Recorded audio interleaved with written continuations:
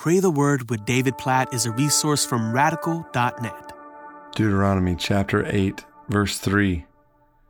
And he humbled you and let you hunger and fed you with manna, which you did not know, nor did your fathers know, that he might make you know that man does not live by bread alone, but man lives by every word that comes from the mouth of the Lord. What a great verse as God recounts how he fed his people with manna, with bread from heaven on a daily basis. And you remember the story from the wandering of God's people, how they longed for food. God provided them food from heaven every single day, and it was sufficient for that day. They couldn't keep it over for the next day. It would rot if they did. Instead, they needed to trust God every day to provide their daily bread.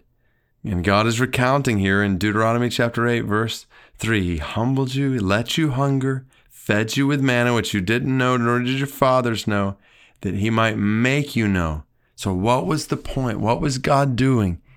He was teaching them that they don't live by bread alone, but they live by every word that comes from the mouth of the Lord. Think about that. God was teaching them. He could have fed them in so many other ways, but he fed them this way to teach them that they need his word to provide for their lives, even more than they need food every single day. They need his word. It's their daily bread. That's what they live on. That's their sustenance. And the same is true for you and me. Our sustenance is found in the word of God. And do we live like this? Do we wake up in the morning and think more important than breakfast is the word of God? More important than lunch, more important than dinner. Meditating on God's word day and night. This is my daily bread. This is how we're intended to live. And if we don't live this way, if we neglect God's word, if we look to anything, even the basic daily necessity of food, as more important than God's word, then we will miss the sustenance we need. And so we pray, oh God, thank you for your word. It's better than food. It's more necessary than food. And we know food is necessary. We know our bodies will wither and die if they don't have food. They will have no strength if we don't have food. We won't be able to do anything if we don't have food to help us along.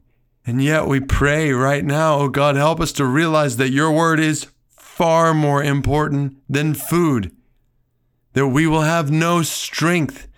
And what really matters if we don't meditate on your word, that we will wither and die spiritually in our lives, really in every way, our marriages, our families, our churches. We will wither and die if we don't have your word, if we don't feast on your word day and night. So God, make us people who feast on your word day and night, who meditate on it, who memorize it, who study it, who digest it, who listen to it or learn from it and teach it and proclaim it.